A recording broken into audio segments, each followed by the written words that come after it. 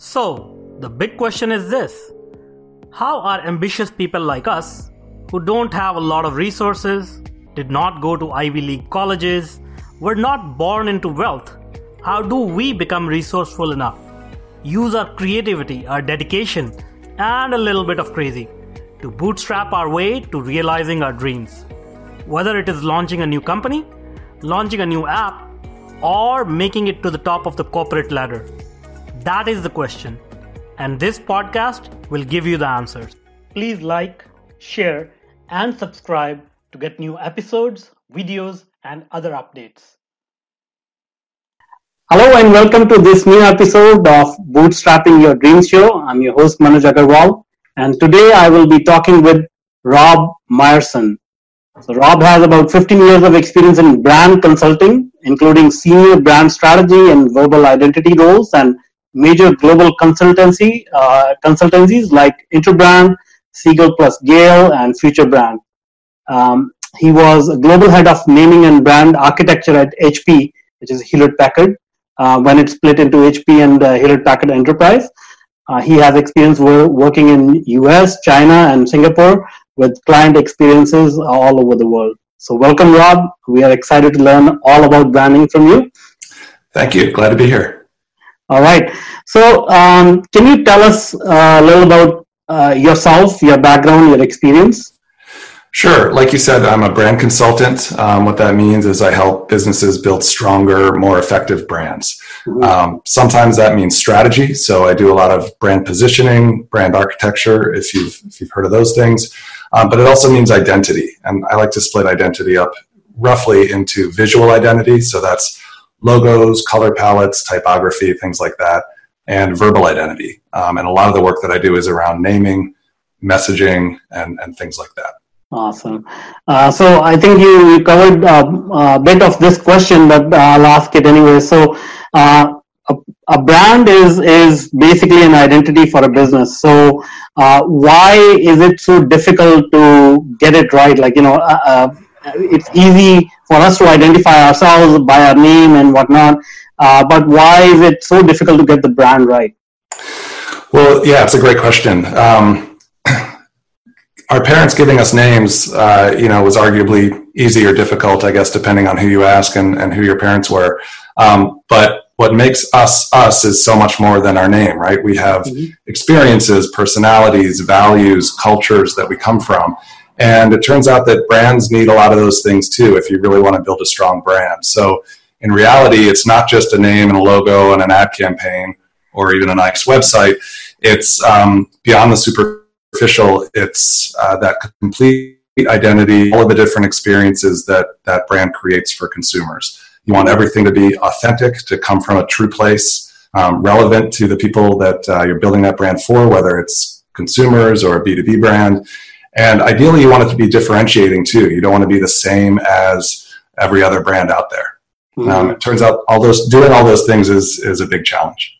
Yeah. So, as a business, most businesses, they either produce a product or they offer a service. Now, if their product or service is pretty high quality and it's satisfying their customers, is that not enough to build the brand, or there is something else to it? Yeah.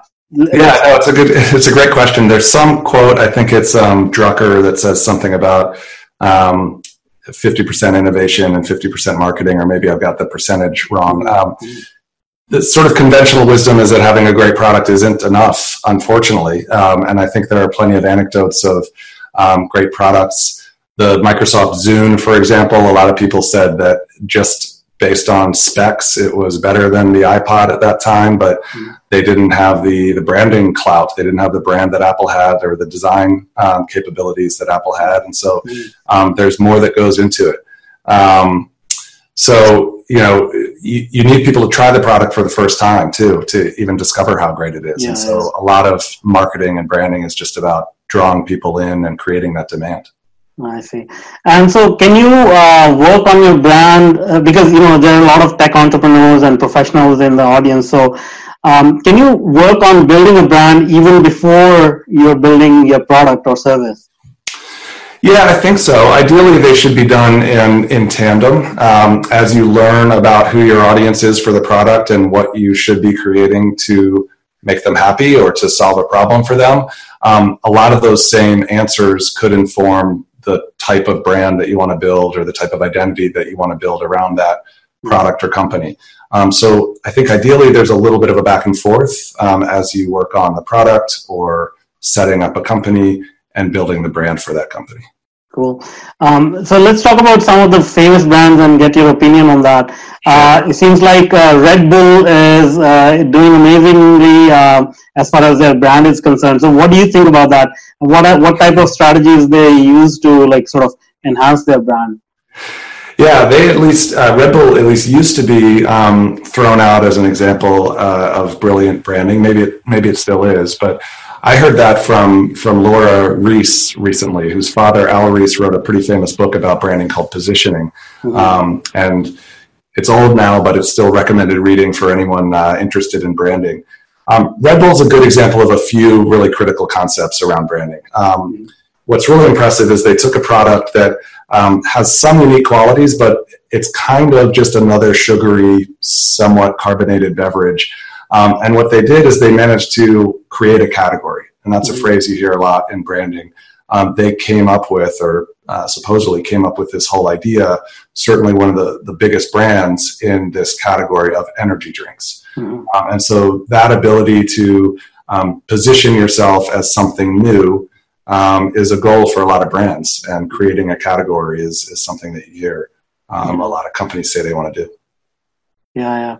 So and you know they sponsor all these extreme sports and you know some crazy kind of personal achievement. Like you know there was a man who went up in space in a capsule and things like that. Yeah, that was cool. So how does that align with their branding intent? Well, I don't know the brand that well, but they clearly positioned it around this idea of extreme sports and sort of doing sort of feats of not feats of strength, but amazing things that human beings can accomplish if they're driven and put their minds to it, like that guy who jumped. Who did the skydiving. So everything that they do seems to be aligned with that idea, and their ad campaign backs that up. So a lot of really strong brands are able to build their brand around an abstract idea. So while they are an energy drink, they've also really tethered their brand to this bigger, more abstract, more aspirational idea of what are you capable of? And we see similar things from great brands like Nike, that it's really not about the shoes. You see their ads and you rarely see the shoes. Apple, when they do have ads, it's not just the latest specs on the new MacBook. It's something that makes you feel and has an emotional hook to it, and also some more abstract ideas. Yeah. Now, bringing it back to the startup scene, you know, all these big names that we mentioned, they have billions and billions of dollars to spend on their branding and marketing. How can we learn from them and you sort of, you know, utilize those lessons in a startup world where, you know, we have very limited resources or very, shoestring budgets for marketing? Yeah, it's tough. I think it's really just a question of knowing where to cut and where to avoid cutting. You know, how much can you cut before you're really doing things the wrong way? I think there is a fair amount that you can do in-house. You need to kind of know where your skill set is. If you have a designer in-house, then maybe you're able to save some money on some design aspects. If you're really able to get your business strategy crystal clear, then that's going to help immensely with getting a brand strategy set.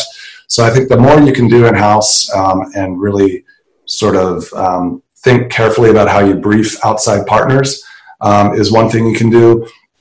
And then also there are a lot of freelancers now available that can do this kind of work. They may come from the big agencies and have that expertise and experience, but not be charging big agency prices. So that's another thing to watch out for. Nice, that's great.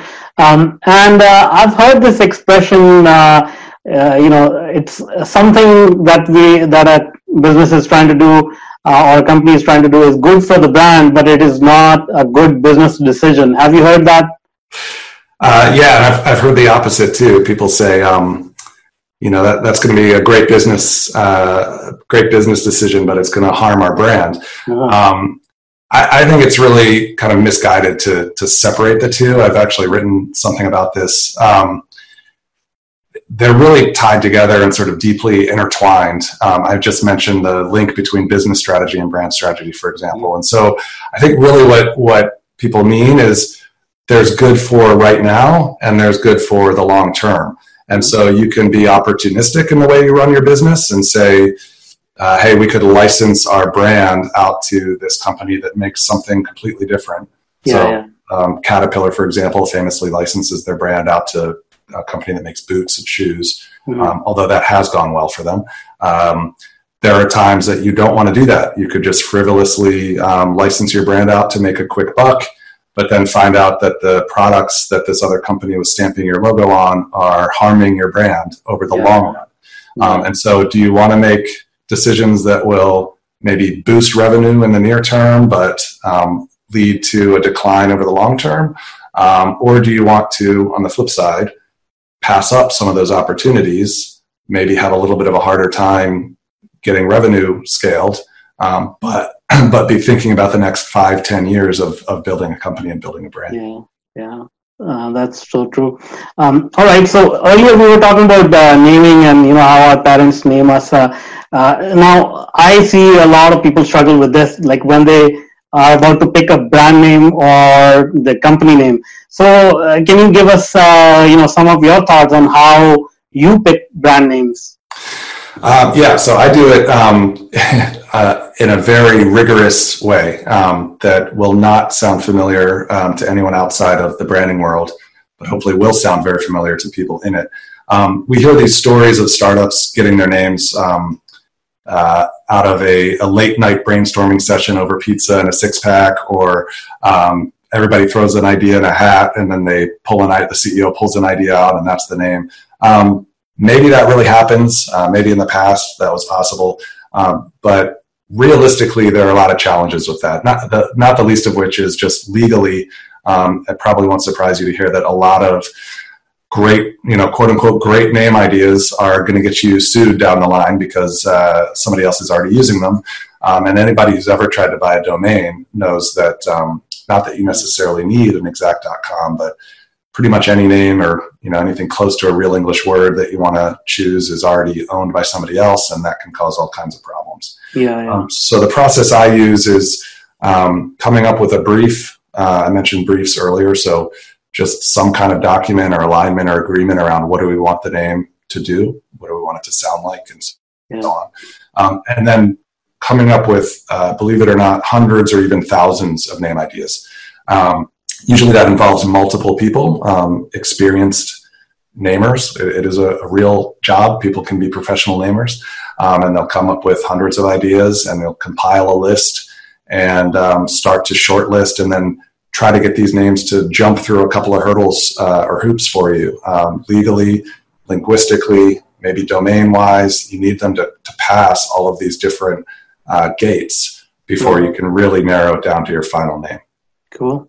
All right. So you mentioned the book Positioning, and interestingly enough, I have a quote from there. It talks about this concept called over-communicated society. So what can you tell us about that? Well, it's crazy, first off, that they said that. I think the book came out in maybe the very early 80s. So they said that before the internet, much less Twitter and social media. I mean, talk about over-communication.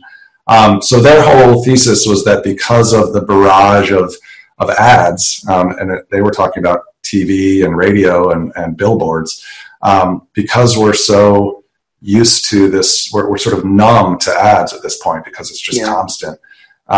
You really need to have an idea that's going to cut through that clutter. And so owning a specific idea in the mind, like energy drink for Red Bull, just owning that idea so that whenever anybody thinks I need an energy drink, Red Bull pops to the top of the list. I think to some degree that's more true than ever. there's so much out there that we talk a lot about making sure that your brand is simple, that you have a focused, single-minded idea that you're building it around. That idea, again, might be really practical or rational, like energy drink, or it might be more abstract or emotional, like people say Nike stands for victory or the spirit of the athlete or something like that. There are different answers to that in different situations, but being single-minded is a useful way, I think, of making sure that you don't just sort of blend into the background noise of other communications out there. Yeah, you brought up a very good word, simple. So, that simplicity to achieve, it's obviously, it sounds simple, but I think it's very, very complex to get it to that level of simplicity. Yeah, it's always hard. With startups, you have usually founders who have big dreams and big ambitions for the brand, and so sometimes, or for the business, and so often there's the famous pivot, right, for a startup somewhere along its evolution. And so boiling it down to that one thing that you want to stand for can be really difficult because you don't want to paint yourself into a corner. And I get that. On the other end of the spectrum, working with companies that have been around for 75 years and acquired a dozen other companies, and now every decision is made by consensus in a conference room full of 12 people, that's, I think, maybe even harder to get everyone to agree on killing the other 10 quote unquote great ideas that other people had and saying, no, let's just pick this one, or maybe these two, and just really focus in on those. It's tough, and that's part of what we do as brand strategists. Yeah. All right. So, and you also host a podcast about branding. It's called How Brands Are Built. Yep. And you focus a lot on purpose and as the essence of the brand. So, what can you tell us a little bit about that, about the purpose of the brand? Yeah, so thanks for bringing up the podcast. Season 1 was all about naming, which we've talked about a little bit, but it was really focused on that. So if that's interesting to you or your listeners, then go to the first 10 episodes. Season 2, the next 10, was really more about positioning, which is what you're asking about. And one of those episodes in particular, at least that I recall, was with Marty Neumeier, who's a best-selling author, writes about brands and branding. And he brought up purpose. Other people have brought it up as well. Erminio Putignano also mentioned it. There's a lot of talk just over the past 5-10 years about brands aligning with a cause. And you see brands like Patagonia that have really positioned around not just an abstract idea, but a really sort of socially conscious idea around environmentalism and things like that. And increasingly, data shows that millennials and younger generations are really interested in aligning their own personal identity with the identity of these brands that have a good cause, a good purpose, something more to them than just a for-profit company that's trying to get you to buy their stuff. Yeah. And so we're hearing more and more about purpose. It is sometimes an overused or abused term, like so many other things in branding. It can sort of turn into jargon, or meaningless buzzword, but I think it does have some validity, and used properly with the right kind of brand and the right kind of situation, it can be really powerful. Cool. And you brought up millennials, and I've worked with a lot of founders, and they're obsessed about capturing the millennial market segment. So how do you think they have changed their mindset, from the previous generations? Well, one is what I just mentioned. There seems to be data showing that I think there's more interest in companies that are aligned with some kind of cause. I think there's also more interest in transparency. And it's partly interest in it. It's partly just that transparency is harder to avoid now for companies. It's harder to kind of pull one over on consumers. And so there's a lot of old school thinking in branding that maybe is not as relevant anymore. I'll just give you one example. It used to be that people would talk about a brand architecture model called the House of Brands, and Procter & Gamble is the best example of this. They have shampoo with one brand name and detergent with another brand name. And for a lot of us, myself included, if you go to the grocery store, you can't remember which ones are Procter and Gamble, and so you don't know that these two brands are connected to each other. Yeah.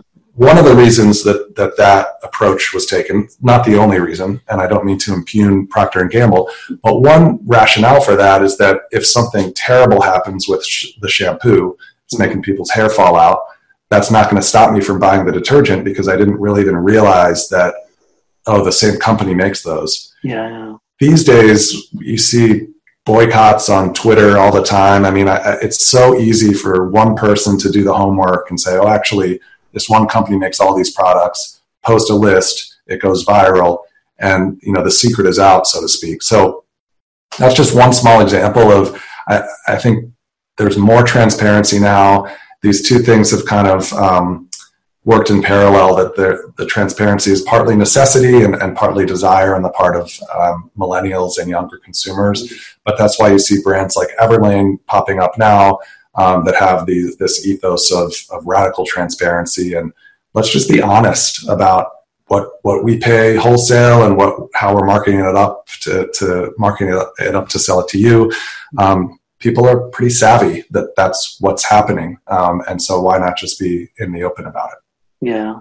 And what about the amount of choice consumers have these days? Does that have is that an effect of this phenomena of more transparency and consumers wanting that from the businesses? Yeah, maybe. I mean, I think in a lot of ways it's easier to set up a business, especially in the U.S., very, very entrepreneur-friendly market.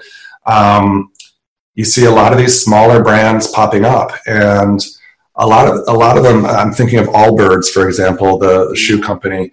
A lot of them, because they're small and because of the way they can enter the market, they can afford to really position themselves around a cause, be really single-minded about product and the way they do things and why they do things. And that's going to help them cut through in a market that's dominated by Nike and Reebok. But it's also going to create more choice. And so I think increases the importance of this idea of simplicity and positioning and finding ways to differentiate. Cool. And then you have also written a book called How to Write a Naming Brief, a Practical Guide for Branding Professionals. So it's I haven't read it to be honest, but sure. You can to the audience, they can download it for free. I'll put a link in there in the show notes. But do you have any frameworks that you share in the book, or advice practical advice that people can implement on their own? Yeah, it's full of it, and calling it a book, by the way, is being too kind. It's about 20 pages, I think. So I've called it a booklet. It's a really quick guide to creating a naming brief. So I mentioned a few times that that's step one. If you're really trying to go through a proper, rigorous brand naming project. Yeah. And so it contains, in terms of practical tools, it contains a naming brief template that is interactive in the PDF. You can just type right into it, print it right out from the PDF. But it also has some really, I hope, easy to follow steps of how do you figure out the right answers to the questions in the brief? What process should you go through? It walks through that full naming process that I just mentioned in a little more detail. And I've actually just published a companion booklet that's how to generate name ideas. So how to come up with the names once you have the brief. Right. Hopefully I'll be doing more like that. So I'm happy to share the links with you. Yeah, that'll be great. Yeah. Naming is something that people need help with for sure. Yeah, everybody has to do it. Yeah, that's right. Once you got to name your company and maybe some products. Exactly. All right. So now let's talk about your professional journey. So tell us a little bit about your time at HP. How was that, and how has HP reinvented itself over the years? Yeah, so I was at HP not for a huge amount of time. I think it was 2 years, but it was a really interesting 2 years because I think a month after I got there, Meg Whitman, who was CEO at the time, announced that we're going to be splitting this company up into two companies, HP and Hewlett Packard Enterprise. So during those 2 years, I got to help build the brand for Hewlett Packard Enterprise from scratch, essentially. We worked with a great outside agency, and the whole internal brand team was involved, working with senior management, more than I probably would have been otherwise to figure out how that brand was going to be positioned and everything else. But then at the same time doing my day job, which was managing hundreds of inbound naming requests really throughout HP, and then after the split on just the HP side, the blue circle, not the green rectangle. And then I also got to help hire an entirely new brand strategy team and brand team to go work at Hewlett Packard Enterprise since I split off to the other side. So that was a very interesting, challenging, but a great way to learn. Yeah, that's cool. It's a pretty iconic company. I've had the pleasure of working with a number of people from there, and they have an amazing product line.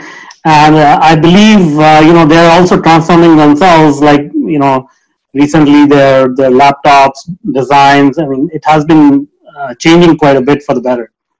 Yeah, and there's been a lot of change, a lot of it after I left, but while I was there, a new CEO had to step in because Meg Whitman went to the Hewlett Packard Enterprise. She's since left.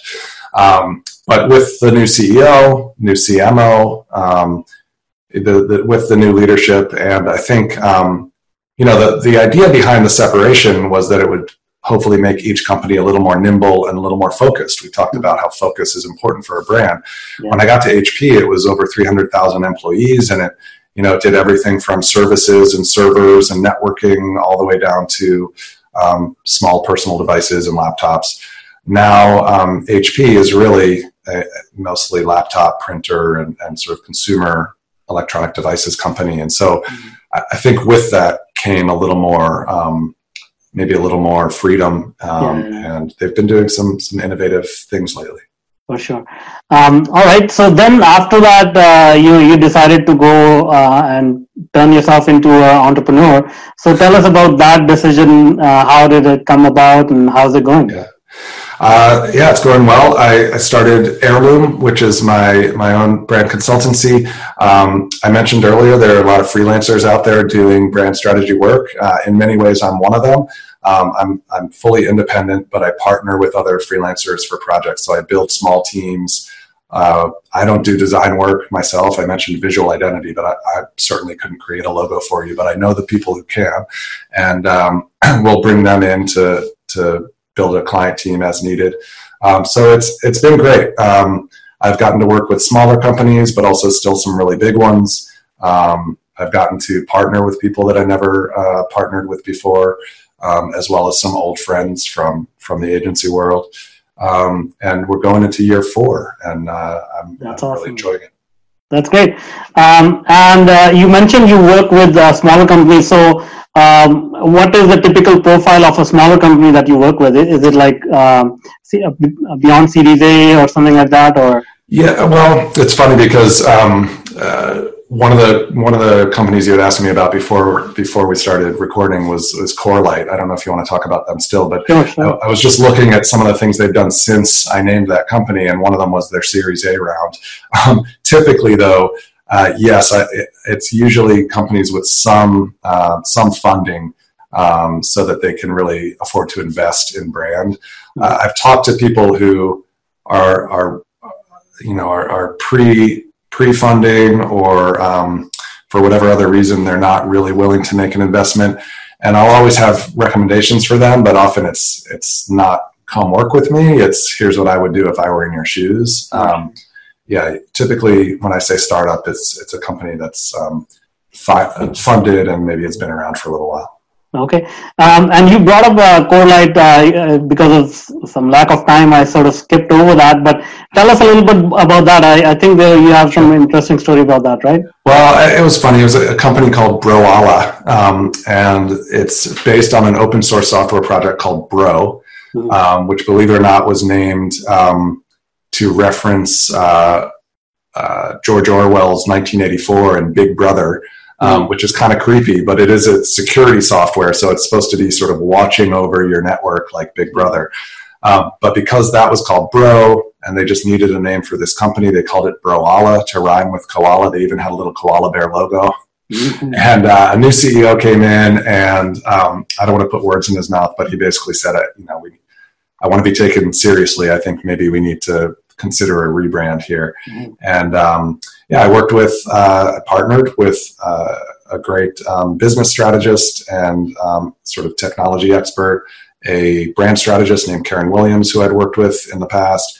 She came up with a brand positioning and strategy for them. And then based on that, I named them Core Light, which was getting at this idea of illuminating the core of your network. Mm-hmm. And since then, they've rebranded from a visual identity standpoint and gone through Series A and Series B funding, expanded into Europe, made a bunch of strategic hires, and I can't take really any credit beyond the name, but they're doing really well, so that's exciting to see. That's great.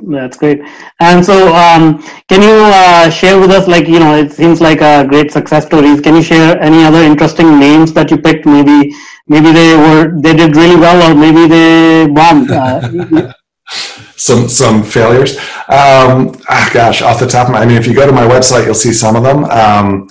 I have done a lot of naming for Flex, which is Flextronics, maybe more familiar as Flextronics, although they rebranded a while back to Flex.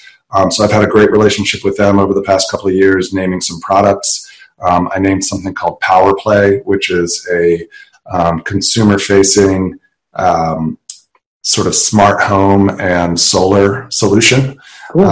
And that has, I believe, spun off now from Flex. It's still using a lot of Flex branded products, but it's I think technically a separate entity. Named a couple of other things with them. I've named, there was a company called GoAnimate that sort of similar to Broala, and the name wasn't maybe embarrassing, but they felt like it pigeonholed them a lot, which is something that happens a lot with names. If you name yourself a little too descriptively around what you do, it can then make it hard to pivot or just expand.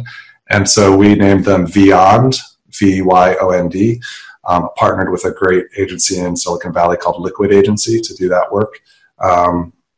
It's been sort of either renaming startups in a lot of cases or naming from scratch, or going to some of these bigger companies, in which case I'm usually hired back multiple times to name products or software solutions or cloud platforms or something like that. That's great. Awesome. Thanks a lot for all your, all the knowledge that you shared with us about branding. And I think a lot of people got these concepts and will be able to work on their own brand. Now, some of them may want to reach out to you or, listen to your podcast. So can you tell us a little bit about how they can reach you, how they can listen to your podcast or download your book? Sure, yeah. I'll give you a bunch of links that you can put on your website, so hopefully they can find them there. But I'm on Twitter at Rob Meyerson. Heirloom, my consultancy, is on Twitter and Instagram just as Heirloom. And the blog and podcast is called How Brands Are Built. You can go to howbrandsarebuilt.com. That's probably the easiest thing to do, and just find all the social links there, as well as signing up for a newsletter, finding those booklets if you want to download them as well. All right. Great. Rob, thank you so much for being with us today. It was an amazing experience to learn from you. Thanks a lot. My pleasure. Thanks for inviting me. Thank you. So again, I'm Manoj Agarwal, and thanks a lot for joining us on Bootstrapping Your Dreams show. And now, if you are an existing or an aspiring technology entrepreneur, then I invite you to check out my new online workshop, Bootstrapping Your Tech Startup Dreams. Go to go.tetranoodle.com/boot-podcast and sign up for free. I want to make sure more successful and sound decisions are made every day in your tech projects. Let's start finding solutions to your problems. So go to go.tetranoodle.com/boot-podcast, and I look forward to helping you with your tech startup.